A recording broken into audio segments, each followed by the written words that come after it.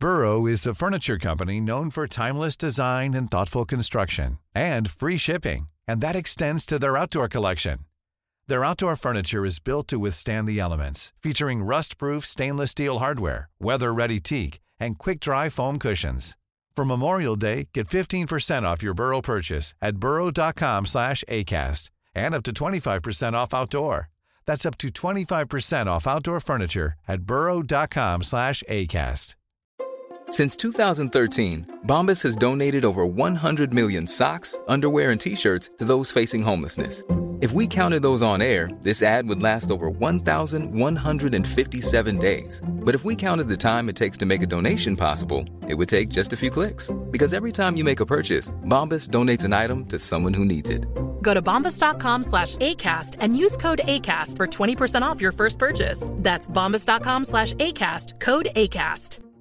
Mom deserves the best, and there's no better place to shop for Mother's Day than Whole Foods Market. They're your destination for unbeatable savings, from premium gifts to show-stopping flowers and irresistible desserts. Start by saving 33% with Prime on all body care and candles. Then get a 15-stem bunch of tulips for just $9.99 each with Prime. Round out Mom's menu with festive rosé, irresistible berry chantilly cake, and more special treats. Come celebrate Mother's Day at Whole Foods Market.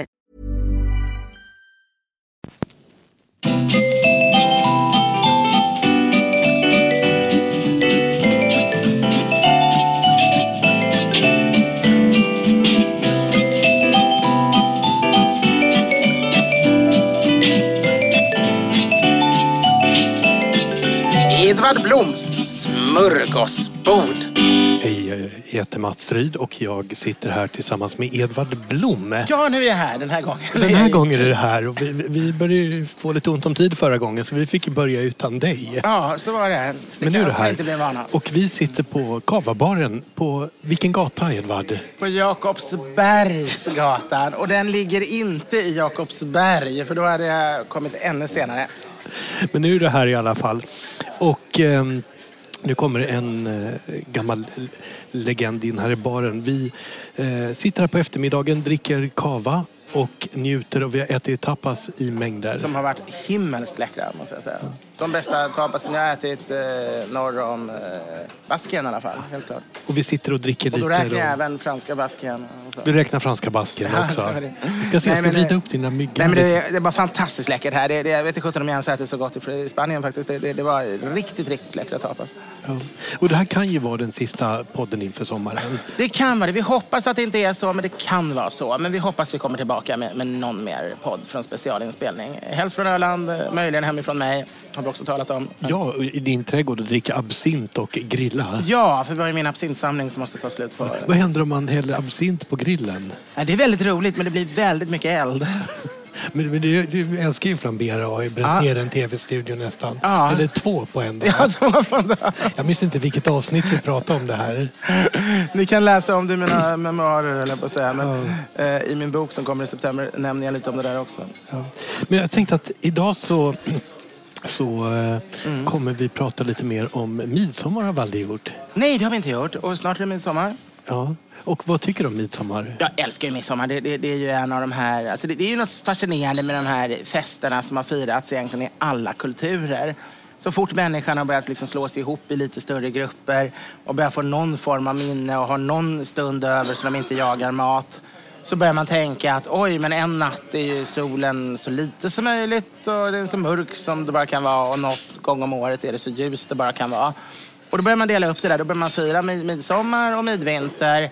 Och nästa steg är att man börjar fira när alltså fester kring vintersol och alltså höstdagjämning och vårdagjämning. Och man kan även se att vissa fester, till exempel Valborg, ligger då mitt emellan midsommar och vårdagjämning. Att även sådana saker har gjort att man även har börjat liksom, så det kan bli 8 olika hållpunkter på årstidsschemat. Vi har några frågor om Valborg. Vi får se om vi hinner med dem idag. Kan ju vara lämpligt när vi ändå pratar studentmössor som vi ser. Det var ju bland annat studentflak som sinkade dig här. Ja, det var det. Det var ju det. Jag var så stressad så jag lyckades inte berätta hela episoden. Taxin blev hindrad av massa studentflak. och sa att det är nog bättre du går den sista vägen. Det kommer gå snabbare. Jag hoppar av och insåg inte att jag var 1 minut ifrån stället jag skulle till, utan slår in adressen och följer adressen och går 10 minuter eller en kvart till Jakobsgatan 21, fast det skulle ha slagit in Jakobsbergsgatan 21, och det var ju precis då hade jag bara behövt gå 30 sekunder. Jag måste läsa upp det här smset jag fick. Nu givk jag lämna taxin och gå studrunt som. Ja, det var studentflaken, just det. Ja. Det var faktiskt väldigt roligt sms. Då förstod jag att nu är Edvard stressad. Så är det. Jag har sämst stresstolerans i det här landet. Ja, det finns någon som är värre. Jag tror inte det. Jag har inte hittat någon. Men skriv gärna in och beskriv er. Men det här midsommar då, som sagt. Och då pratar vi... Det här kan vinna en kokbok om ni är mer lättstressade än Edvard Blom. Ja. Den här midsommarfesten, den är ju inte stor på ekvatorn där solen går upp och ner klockan 6. Nej, då är den helt meningslös. Vi pratar nordliga och sydliga kulturer. Det är då det är intressant, självklart. Och man har ju en del såna här stenformationer, tror jag, även om det är otroligt omdiskuterat, men att de är skapade just för att solen ska falla perfekt just under midsommar. Oj, och herregud, nu kommer det in 2 enorma underbart. Fat här med... Fantastiskt. Vi har just fått in i princip en lika stor portion som förra gången, men nu i form av olika ostar och charkuterier. Det här är mästaren Juan som är köksmästare här på Kavabaren, som har skivat upp och skapat den här sprickan. Men tillbaka till midsommar. Ja. Hur länge har man firat midsommar i Sverige? Oj, nu har jag inte läst på inför idag, utan jag går på gammal kunskap. Så exakt hur länge kan jag faktiskt inte säga. Men det är ju en urgammal... Jag skulle misstänka, alltså man har ju inte...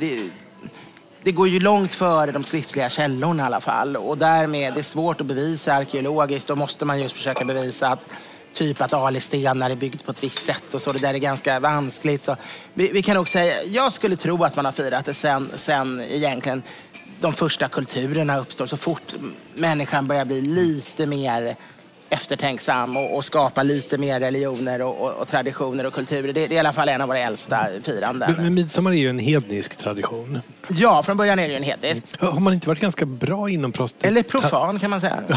Profan.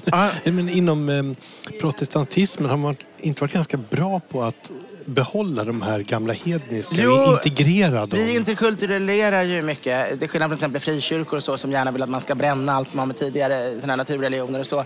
Så har ju katolska kyrkan accepterat att man fortsätter fira de dagar, de datum, och att man behåller ganska mycket av bruken.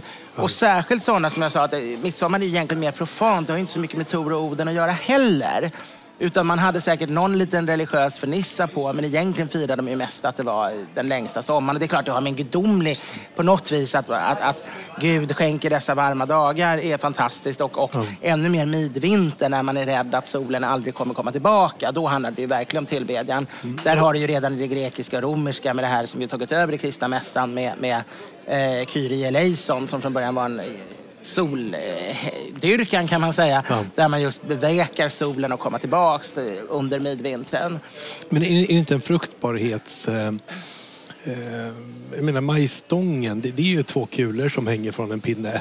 Ja, fast det där brukar faktiskt anses... Alla forskare egentligen är eniga, inte privatforskare, men alla universitetsforskare är eniga om att det faktiskt inte finns någon sån koppling som man skulle kunna tro. Utan att det här är en sed som vi får in från Tyskland på 1800-talet, och där har den väl funnits några århundraden längre. Men där har den ju inga kulor. De tyska majstångarna är ju bara raka pinnar. Jag är berättat för otaliga. I Bayern är de smickade med massa saker, men inte just med ringar. Dessutom så sätts de ju upp i maj överallt på kontinenten och även i Skåne. Det är därför vi kallar det majskoj, och därifrån verbet maja kommer. För att klä dem. Men jag har ju sagt till mängder av utländska vänner och gäster och besökare att det är en penis. Ja, och det vill man ju gärna tolka det som. Eller om man är lite mer så här alltså mer freudiansk. Du får ta mandlarna förresten. Eller lite mer ekivok bara. Ja, men det finns ju mycket sånt i historien. Jag menar, om man tar olika kulturer där det faktiskt är gudar med väldigt mycket erigerade saker och sådär som ska visa på fruktbarhet och liknande. Så det är ju ingen konstig tanke för en etnolog att tro att de har det att göra. Men det verkar inte som det har det. Det här med att man dansar runt den och det kan ju inte vara många länder i världen som har små grodorna.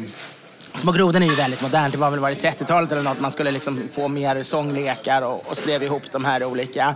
Men däremot traditionen att man leker på midsommar, det är ju gammalt. Ja. Midsommar var ju framförallt ungdomens tid. Man hade alla de här olika typerna där man skulle testa lite grann om man passade ihop. Så man hade låtsasäktenskap. Ja, man hade lekbrudar och lekbrudgummar liksom, och hade genomfördes som om det vore ett vigsel med ett ungt par då, med kransar och saker, och man hade dans hela nätterna. Så det här var en träning egentligen, ja, inför det som stundar. Det finns till och med vissa ställen i Sverige där man kunde acceptera föräktenskapliga sexuella förbindelser på prov, bara de inte gjorde varandra gravida, men att de ändå fick sova ihop liksom en natt. Och då var det ofta knutet till midsommar. Det är lite olika på olika platser. Det finns platser där det varit mer tillåtet och sådana där det varit helt förbjudet. Väldigt mycket lekar, väldigt mycket uppspel, väldigt mycket ungdomen. Så man kan säga att 2 saker var viktigt för midsommar. Dels var det då enda gången man egentligen fick nyttja mjölk. För annars, man hade sån brist på mjölk utom i Skåne att den gjorde man ost av för att överleva vintern. Men midsommar mjölkade korna som bäst, och då firade man mycket med mjölkrätter. Så man åt filbunke, man åt vitgröt, alltså mjölkgröt, man åt äggost. Så det var en mjölkhögtid, precis som äggen var kopplade till påsk var midsommar kopplat till mjölk. Och det tycker jag är väldigt tråkigt att vi har tappat det. Att vi inte har olika helt försvunnit mjölkrätter. För sillen är ju jättemodern på midsommar. Det kommer liksom in i början av 1900-talet. Medan innan var de här mer mjölkrätterna, ostkakor och sånt också naturligtvis. Och skärost och liknande. Men den här sillen som alltid dyker upp på påsken, den dyker upp på julen, den dyker upp på midsommar. Ja, och det är 1900-talet. Ja, den åt vi ju inte i gamla bondesverige, och den åt vi inte på borgerlighetens bränningsbord heller. Men inte ens på västkusten. Alltså innan 1800-talet så gick ju inte sillen in. Alltså det har ju gått i perioder historiskt. Men det var många århundraden före 1800-talet när de kunde inte åka ut i båtar, utan sill fick man ju de perioder när sillen gick in. Men sill åt vi jättemycket hela 1800-talet, för då gick den in. Men då åt inte kryddsill, då åt inte med ättika, kryddor och socker. Sill och insaltad sill. Det var bara vanligt tråkig insaltad sill. Och det var inte ens lyxmat till jul och påsk och sånt. Däremot kunde du äta sillsallad på julbordet till exempel. Det ansågs som helt okej mat. Men den sill vi har idag fanns inte då. Däremot så hade ju alla borgerliga middagsbjudningar från medeltiden, sen medeltid, i alla fall 1500-tal, till 1800-talets slut inleddes med brännvinsbord. Fast det var ingen brännvin ens i början. Men det var bröd, smör, ost, öl. Och det var det här man åt då, när man väntade på att alla gäster skulle komma. Det åt man alltid inom borgerligheten och adeln innan gästerna kom, under de timmarna man väntade på att de skulle droppa in. Och inom bondesamhället, så när man hade fest, då la man fram allt som fanns, en stor buffé. Och det man alltid hade, det var samma smör, bröd, ost, öl och med tiden brännvin. Och sen hade du lyckligtvis kanske lite fisk eller lite stekt fläsk eller lite kött eller grisfötter. Och det är det här vi försöker efterhärma. Alltså, det är helt korrekt att vi serverar bröd, smör, ost, öl och brännvin till alla våra högtider för att ansluta till historien tusentals år tillbaka. Även om brännvin kommer lite senare. Men öl, bröd, smör, ost. Men då har vi liksom tyckt att det är ganska tråkigt, och då kom ju sillen, alltså kryddsillen, som en räddning i det sena 1800-talet. Den här som är söt, ättika, socker och kryddor. Det passade ju väldigt bra för att ge lite mer skjuts till det här bara bröd, smör, ost smaken. Och färskpotatisen, när kommer den in? Det är väl också 1900-tal? Ja, vanlig potatis kommer in ungefär år 1800 och blir vanlig i vår mat. Men då ansågs den inte fin nog att vara på lyxbordet. Så att den blir en viktig del på smörgåsbord, julbord, midsommar, det är först in på 1900-talet. Och att vi ska äta den färsk är ännu senare. Nu vågar jag inte säga exakt när, men det är väl i princip mellankrigstid eller efter andra världskriget som vi börjar tycka att man kan unna sig och äta potatis. Jag läste någonstans att det var någon entreprenör nere i Bjärehalvön där som började sälja färskpotatis som färskpotatis. Och det blev ett rabalder och folk ville ha honom fängslad och tyckte det här var någonting alldeles konstigt. Det ansågs ju så slösaktigt naturligtvis att man skulle äta potatisen.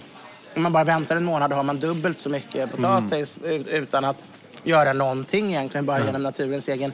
Så det byggde ju, det är ju en kultur som har ett väldigt överflöd som kan äta färskpotatis. Ja. Och om man ser då på midsommarbordet eller ritualen, hur firar du den idag? Vad är viktigast? Jag vet att du alltid ställer, när jag frågar vilken rätt är viktigast, så säger du alltid att det är mångfalden, att det är många rätter. Det är framförallt julen. Midsommar, ja, trots allt, alltså det är svårt att säga. Ja, alltså det viktigaste är väl att man har bröd, smör, ost, för det har vi alltid haft, och öl. Men jag tycker det är trevligt med sill till förrätt, men jag har nästan alltid lerpottasill. Jag tycker det är roligt till midsommar. som lite variation så att det inte blir så likt julen. Matjes, brynsmör, finhackad rödlök, finhackad gräslök. Vi har färskpotatis, finhackad ägg. Ja, mycket brynsmör. Några bred med pepparkvarnen. Ja, man kan ta lite kryddgrönt av olika slag. Dill och persilja. Det är otroligt gott att smörsteka kavring också så den blir lite knaprig. Det är jättebra. Och smula över. Och, vill man vara riktigt dekadent kan man smula lite västerbottenost över den andra. Väldigt, det är sant. Det är otroligt bra. Och Karin Fransson hade ett inslag om det på Meny för massa år sedan. Äppelpeppel. Precis. Och det var där jag första gången prövade det. Sen har det blivit min midsommargrej. Men sen har vi en egen familjetradition att alltid äta kräftor på midsommar. Och det är en lite konstig tradition för att man inte fick köpa kräftor mer än i slutet av sommaren förr i tiden. Men mina föräldrar hade när de var unga, precis med småbarn. Jag tror första barnen var födda. Och goda vänner som skulle fira midsommar ihop på vårt dåvarande landställe på Bosö, alltså Dalakolonin på Bosön. Så hade de egentligen inte, de hade ingen mat hemma och de var panka allihopa.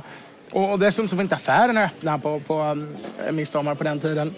Men framförallt var de panka. Och då fick de liksom skrapa upp vad de hade och då hittade vännerna ett paket djupfrysta kräftor i sin frysbox som de hade glömt sedan året innan. Ja. Och efter det, de tyckte det var så trevligt, så efter det har det varit tradition och det är ju längre, det var innan jag föddes, så fortfarande äter de kräftor varje sommar. Och nu finns ju inte kräftpremiärer längre. Så nu kan man köpa kräftor när man vill. Och jag gör det inte varje år, men jag försöker ändå när jag själv håller midsommar. Nu är det kanske var 3:e år i snitt som jag har en midsommarfest själv, men då inleder jag alltid med gin tonic-krocket.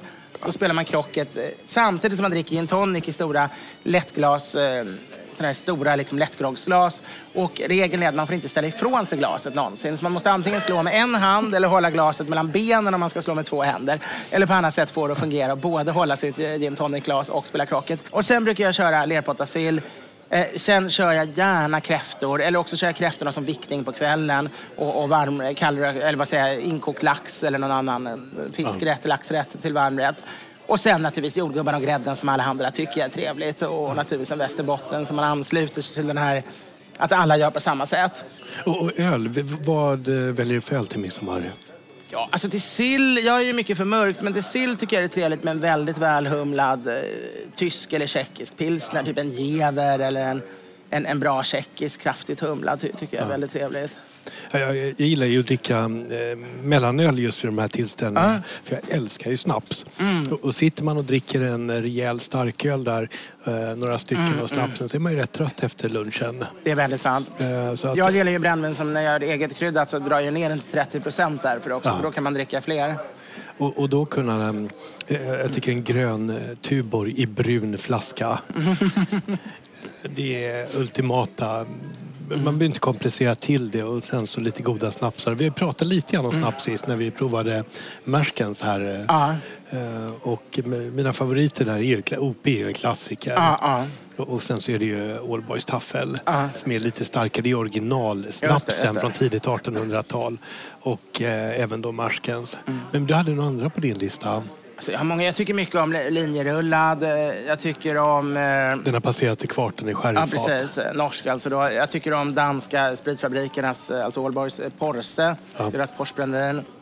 Sen är jag ju väldigt förtjust i Malörts brännvinbäska droppar och alla former av Malörts brännvin. Sen har jag ju min egen snaps som är lite grann... som just midsommarmässig, för att det är som om man har tagit de här 7 blommorna man i vanliga fall lägger under huvudkudden och så har man lagt de 7 blommorna i sprit istället. Edvard Blom högtidsbrännvin som finns på beställningssortimentet. 7 blommor i sprit. Och det är bara en massa sorters blommor kan man säga i sprit. Så jag tog fram till vi gifte oss. Läder och Porsche och rosor och vanilj och rosmarin och gentiana och det. Many of us have those stubborn pounds that seem impossible to lose, no matter how good we eat or how hard we work out. My solution is PlushCare. PlushCare is a leading telehealth provider with doctors who are there for you day and night to partner with you in your weight loss journey. They can prescribe FDA-approved weight loss medications like Wegovy and Zepbound for those who qualify. Plus, they accept most insurance plans. To get started, visit plushcare.com/weightloss. That's plushcare.com/weightloss. Burrow is a furniture company known for timeless design and thoughtful construction and free shipping. And that extends to their outdoor collection. Their outdoor furniture is built to withstand the elements, featuring rust-proof stainless steel hardware, weather-ready teak, and quick-dry foam cushions. For Memorial Day, get 15% off your Burrow purchase at burrow.com/ACAST and up to 25% off outdoor. That's up to 25% off outdoor furniture at burrow.com/ACAST. Many of us have those stubborn pounds that seem impossible to lose, no matter how good we eat or how hard we work out. My solution is PlushCare. PlushCare is a leading telehealth provider with doctors who are there for you day and night to partner with you in your weight loss journey. They can prescribe FDA-approved weight loss medications like Wegovy and Zepbound for those who qualify. Plus, they accept most insurance plans. To get started, visit plushcare.com/weightloss. That's plushcare.com/weightloss. Nu när vi ändå pratar njutning, vilket vi sällan gör i den här podden. Ja, det gör vi sällan. Det måste vi det bli bättre på. Romantik blir väldigt lite. Ja. Mest handlar om att man ska gå upp på morgonen och arbeta hårt. David Runesson, tackar för en underbar podd som bara fortsätter leverera avsnitt efter avsnitt. Vi lyssnare får ofta tips om fantastiska råvaror, rätter och drycker som kan få varje varelse som begåvats med smaklökar att joddla av förtjusning. Jag är dock övertygad om varje människa som levt har sina laster, och dessa kan bland annat vara mat som man verkligen gillar, fast man som gourmand kanske inte borde. Jag är därför hemskt nyfiken på vad ni har för så kallade guilty pleasures. För min egen del får jag erkänna att jag sedan barnsben fortfarande tycker det är förbaskat gott med smör och kall falukorv på en färsk Skogaholmslimpa serverat med ett glas slarvigt omrörd O'boy så man får små chokladklumpar i den. Det minns du väl? Fick du någon O'boy som barn? Jo, jag som barn då. Drack jag mycket. Och att jag gärna blandar en GT på sån här billig grape tonic, den med blå etikett. Förhoppningsvis är inte detta laster som nu gör att jag bandlyses från att fortsättningsvis streama podden Allt gott, David. Har du några guilty pleasures, Edvard? Alltså jag läste den här, alltså jag suttit verkligen. Jag är lite så här, när det gäller konst och inredning och sånt så är jag väldigt spretig och eklektisk och tycker man kan få göra överdrifter och gärna ta in saker som kan uppfattas lite lätt vulgära. Men jag uppenbarligen en ganska tröttsam snobb när det gäller mat, inser jag. För alltså jag tycker inte det är gott med en mjölkchoklad. Jag vill ha 90 eller 100% i choklad. Limpa kan vara gott, även om jag föredrar ett riktigt kraftigt tyskt rågbröd. Men ska det vara en limpa ska det liksom vara en utelimpa eller en Sandhamnslimpa nybakad från ett bageri. Jag kan inte dricka en internationell lager eller som du bara en tubar, utan jag vill ha mycket kraftigare, mer avancerade öler. Så jag hittar inte mycket, men jag har ändå gått ner och grävt ner i mig själv och försökt se vad jag kan. Någon last som du lite skäms för i gourmet-sammanhang går det inte att hitta. Jo, men jag har några. Alltså man lyfter på stenarna. Till exempel broccoli och haricots verts. De gillar jag att koka ljusgröna och jättemjuka.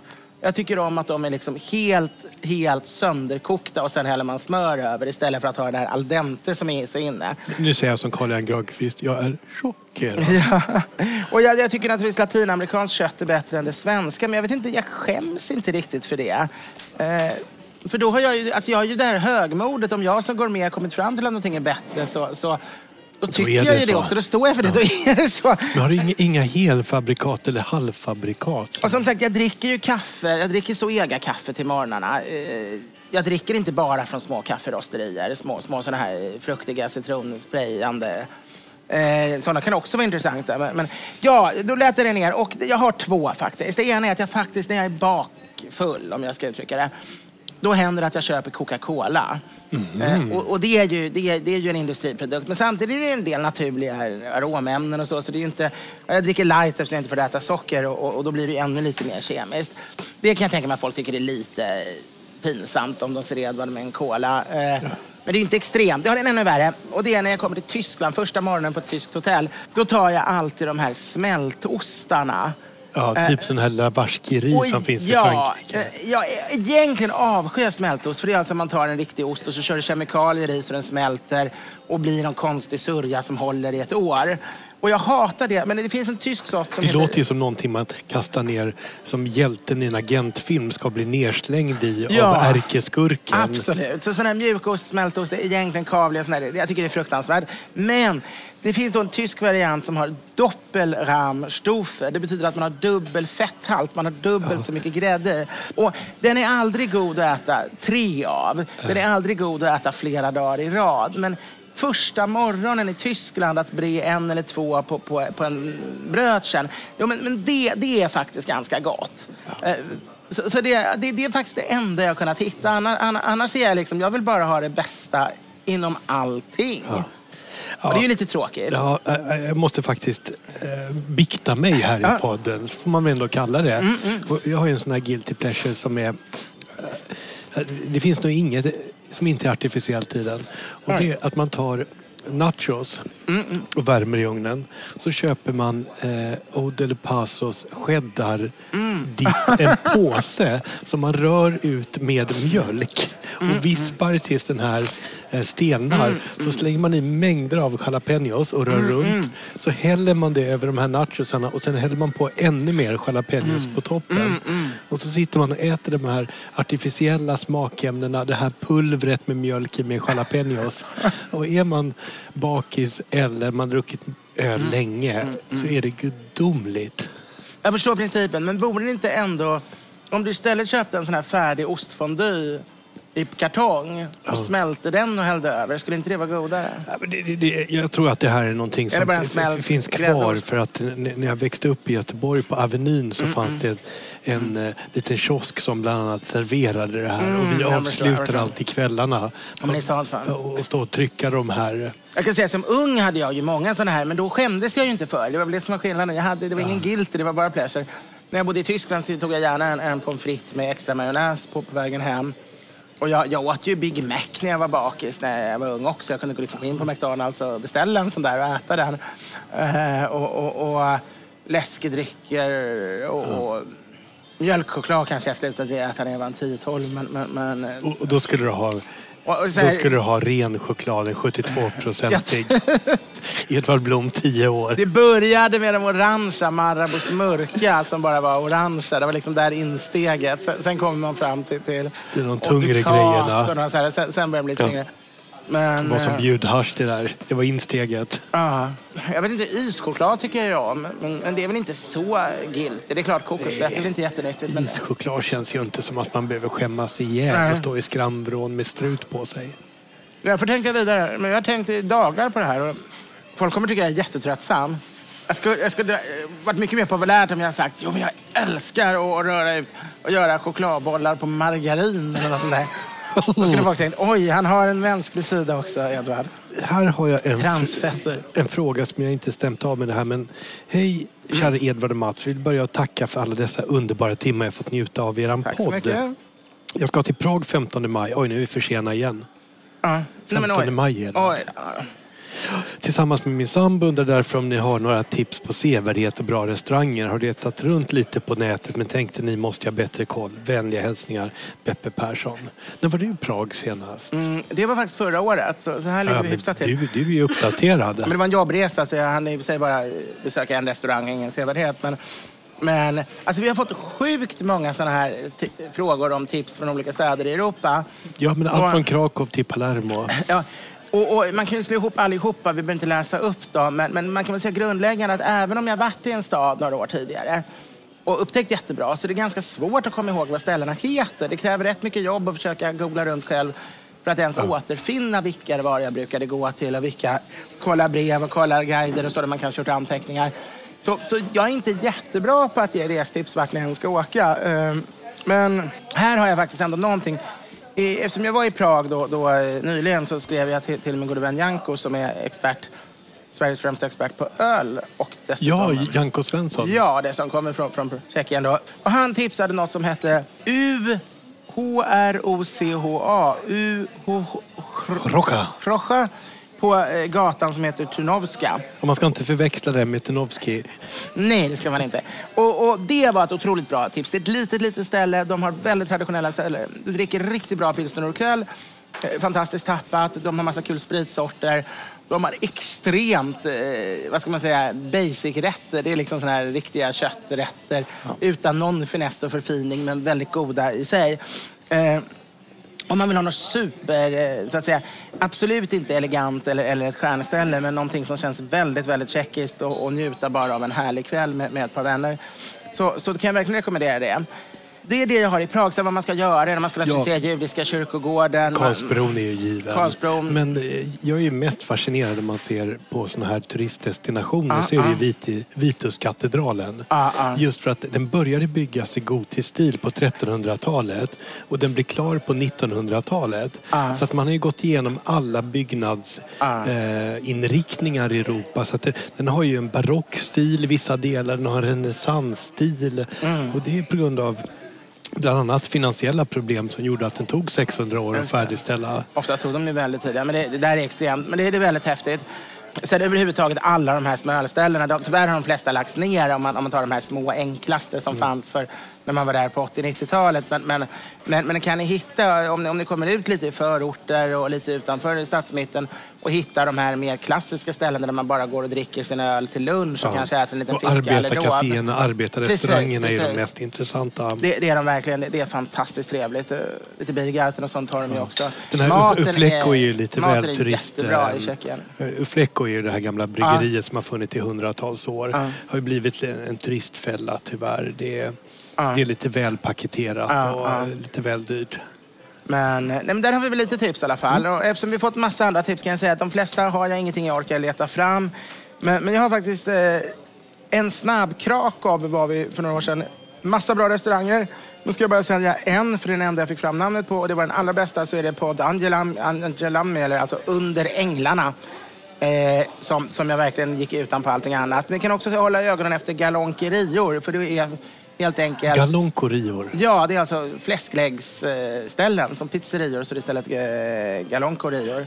Man äter stora stycken fläskkött. Prata om civilisation. Ja, man tar dem verkligen det. De hade liksom grundat sin första galonkeria innan inlandsisen försvann över Sverige. Där ligger vi lär. Och Riga, där skulle jag säga Milda, som margarinet, som är en fantastisk, verkligen inte margarin utan som har gammal klassisk lettisk mat men med en modern handlag. Lite elegantare, lite snyggare, lite mer koll på smakerna men ändå klassiska som gråärtor och gammeldags kötträtter och så. Men... Serverar de vanlig mjölk eller lätt mjölk där? Och även Kastarsa som ligger nere vid kanalen som jag också tyckte var ett lite häftigt ställe. Lite nytänkande, väldigt blandat, lite eklektiskt sådär. Det är de tipsen ni får nu. Jag får väl tipsa om andra städer någon annan gång. Men framförallt ska ni följa min Instagram. För när jag åker på semester någon gång om året, då skriver jag ju, det blir inte oftare nu med barnen och klimatet och allt vad det är. Men då skriver jag alltid vilka restauranger jag besöker. Jag loggar in där och jag ger omdömen. Så ganska tydligt sådär om jag är begeistrad eller inte. Har du så att du ger 4 flugor? Jag brukade ge blommor faktiskt. Jag hade en kort tid en hemsida när precis internet kommit.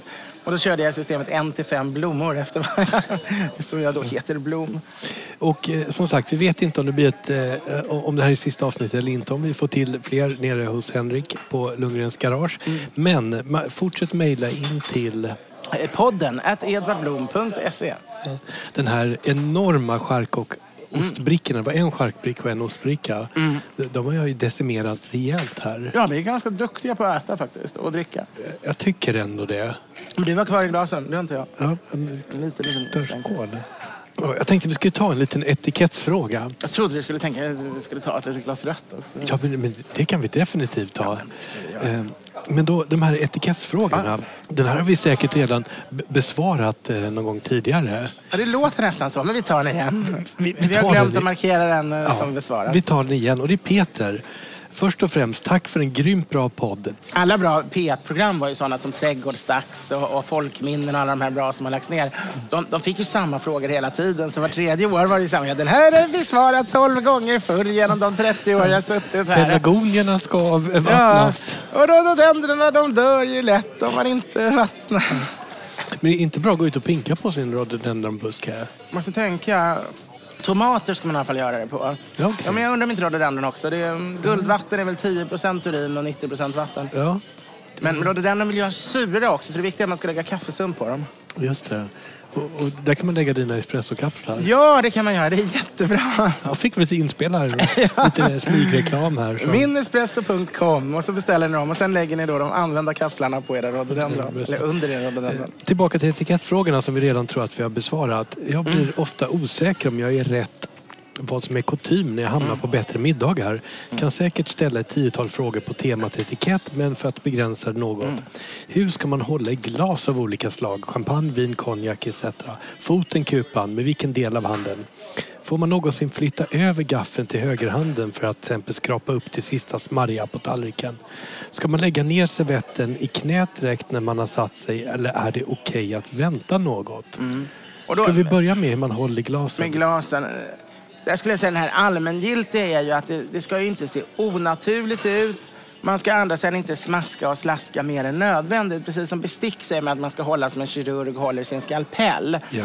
Det ska inte vara någonting man liksom greppar ut, utan man ska hålla det elegant som om det är ett verktyg. Lite naturligt, lätt svävande. Och lite samma med glas. Om du håller de här nere, då ser det ganska onaturligt ut. Det kan en vinprovare göra när han ska skaka runt den. Ni som har ser på YouTube ser vad jag gör. Ja. Nu håller jag ner till. Men det är ju inte naturligt att skåla så. Det skulle se väldigt brutalt ut.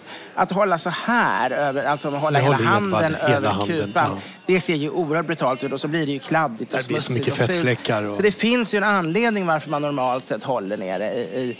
Undantaget är ju då om man har fått ett rödvin som är så kallt så att världen ber om ursäkt och säger det här har inte blivit varmt nog, ni får värma det lite. Då får man stoppa det i armhålan? Nej, men då kupar man ju handen under som man gör med en konjakskupa. Om det gör någon jättenytta vet jag inte, men det är åtminstone ett synbart försök att värma upp det lite grann. Och det är ju helt okej med konjakskupan också, sitta och värma den lite. Där är ju traditionen att man ska hålla, en konjakskupa ska man hålla under. Och det här kan man då säga gäller egentligen alla glas, att man håller strax under kupan. Ja. Och det här med att flytta över gaffeln till högerhanden för att skrapa upp till sista smarja på tallriken. Ja, alltså man får absolut ha gaffeln i högerhanden. Det är ju till och med så att när enligt svensk etikett och även engelsk och fordom även på kontinenten skulle jag säga. Till exempel Tyskland hade den här före första världskriget, gällde det i Tyskland också, men där har man helt ändrat sig. Då håller man gaffeln med kupningen uppåt i vänsterhanden. Då håller den som när man håller en sked upp och ner, kniven i höger och så äter du hela tiden. Och så trycker du ner små saker på gaffeln och du lägger små saker på gaffeln. Och det är den konvexa delen som är uppåt? Ja, den kupade. Om du bara vill äta med gaffel, då får du absolut inte vända på gaffeln i vänsterhanden. Det är en stor etikettsbrott. Utan då måste du lägga ner kniven. Edvard lägger här ner kniven. Flytta gaffeln till högerhanden. Hålla den som en sked. Med alltså då skålsidan på gaffeln uppåt. Alltså den konkava delen. Konkava, du som kan de fina vetenskapliga beteckningarna. Och sen kan man då använda den som en sked att äta. Och det är inte fult. Tvärtom så anses det finare att när man inte behöver använda kniv. Om du äter bara legumer. Den där överkokta broccoli. Ja, så anses det att man inte gärna ska ha kniven som är ett mordredskap som gör att folk runt omkring förr i tiden kunde vara nervösa och tro att prästen hugger handen i mig. Utan kniven ska användas så lite som möjligt. Och det anses bättre att, jag vet inte om jag satt och pay en guest hos greve Stenbock som ju levde totalt i en 1800-talsvärld. Han var ju vegetarian då för att han var djurrättsaktivist och så, men han serverade sig kött till sina gäster. För han var så pass artig, han var ännu mer en god värld. Men han hade ju egentligen, hans kniv rörde han ju inte. Eftersom han bara åt urkokta grönsaker för sin mage och för sin vegetarism. Så var det ju så att han satt och petade lite och mosade lite grann med gaffeln. Men så att nu till midsommar så får man flytta över gaffeln till högerhanden och fånga upp några sillar. Man får absolut äta med högerhanden. Men då ska du vända. Då måste du ha en vänd upp och ner alltså. Ja. Eller vad man nu menar, men med vänd som en sked. Sen det här med att skräpa upp sås, det är alltid lite känsligt. Men sås är det godaste på en tallrik och mat ska inte slängas, så absolut. Men man får göra det lite diskret, för det kan anses lite brutalt om man håller på för mycket och kletar. Man ska inte ha bordets uppmärksamhet på sig när man gör det. Egentligen anses det fel att mosa potatisen i såsen också, för då gör man en sorts tillredning och gör liksom steget potatismos. Samtidigt är det otroligt gott, så man inte är på en kungamiddag utan på en lite enklare bland vänner, familjen, ihjäl miljö, tycker jag absolut man kan göra. Och är man värd kan man gott uppmana folk att mosa gärna ner smör i potatisen. Och man kan göra det själv för att visa att det är okej. Ja, det är ju det bästa sättet. Allt världen gör får även gästerna göra. Så det är ju ganska enkelt. Om världen kysser sin fru får även gästerna göra det. Nej, bara på handen. Aldrig ta upp sås med kniven och stoppa i munnen. Det är ju den största av alla förbuden vad det gäller etiketten. Och inte kyssa världens fru. Har ni vänner som gör det, då ska ni skaffa såna här riktigt supervassa alltså knivar som är stekbestick. Ja. Och servera nästa gång. För då kommer ni få i och för sig för köra in dem till akuten och sy ihop tungan. Men då kanske gästen lär sig att de inte ska slicka på kniven. Den kanske sista frågan här i den här säsongen är: ska man lägga ner servetten i knät direkt när man har satt sig? Eller är det okej att vänta något? Ska man vara stenhård brukar etikettböcker ge rådet att man när man sätter så kan man lika gärna lägga ner den på en gång. Ja. Men det är ju ingen katastrof så länge du inte rör någonting. Och så länge inte alla andra har lagt ner, du sitter och väntar jättelänge. Men det viktiga är att den ligger i knät när du börjar röra brödet och vattnet. Ja. För bröd och vatten får du röra innan du får börja äta den riktiga maten. Och innan man har haft en skål och blir hälsad välkommen så får man ändå röra vattnet. Vattnet får man. Det behöver inte göra att du kan gärna låta bli. Men om du är extremt törstig så anses det av att det faktiskt, man inte vill att gästerna ska svimma, så brukar man acceptera att man dricker vatten. Och bröd är en gammal tradition som skådebröden som man bara torkade fingrarna på. Att man liksom nyper lite grann i och så kan man lite grann som av förstrött så man inte tänker på vad man gör. Kan man råka stoppa in en bit bröd i munnen. Du kan inte börja tillreda en smörgås och bre smör på eller börja skära i brödet. Men du kan nypa lite om du är rålhungrig av kuvertbrödet. Det är faktiskt etikettmässigt helt okej. Och bara för att vi inte ska avsluta den här säsongen med att prata om vatten. Nej! Så får det här du får en skvätt här av lite kava här så att vi kan skåla i kava. Skål. Så hörs vi eventuellt i sommar, annars i höst. Ja. Och glöm inte att prenumerera. Tycker ni om podden får ni gärna ranka den. Ha en underbar sommar och någon dikt har jag inte med mig idag. Det får ni vänta med till hösten. Har du någon i huvudet? Har du någon liten snapsvisa som du kan rekommendera till midsommar? Jag torg för dig mitt hjärtas lust och kval att skrynklas ned av obekanta händer. Min fantasi dig bjärta lekverk sänder, men känslans helgedom står aldrig fal. Sen kan jag den inte utan till längre. Jag brukade kunna den. Pinsamt. Skål. Jag stod på stranden nedan kungaborgen när dagens oro äntligen somnad var. Och öde vore gatorna och torgen, men på kung Gustav stod sked månen klar. Där låg ett uttryck i de milda dragen, som om det åskat i en fredlig dal. Och hjälten var där, men en välbehagen, en segerkrans, men som bland blommor tagen. En blick till hälften örn, till hälften näktergal. Det här är fantastiskt. Och du, när vi ändå fortsätter att prata när vi har oförmögan och slutar när vi borde. Så att i höst kommer vi kunna fira vår 1 miljonte lyssning av podden. Det blir riktigt roligt. Ja, den har blivit populär. Kul. Sprid gärna till era vänner. Och som sagt, en härlig sommar. Ska vi sjunga någonting? Vi kan sjunga... Ska vi sjunga någon sommarvisa? Jag kan inte sjunga. Kan du inte sjunga? Ja, men då blir det mycket roligare. Där säger vi bara skål. Skål och härlig sommar. Det här blev lite trad. För lite energilöst slut. Nu måste vi liksom sluta. Skål! Härlig sommar!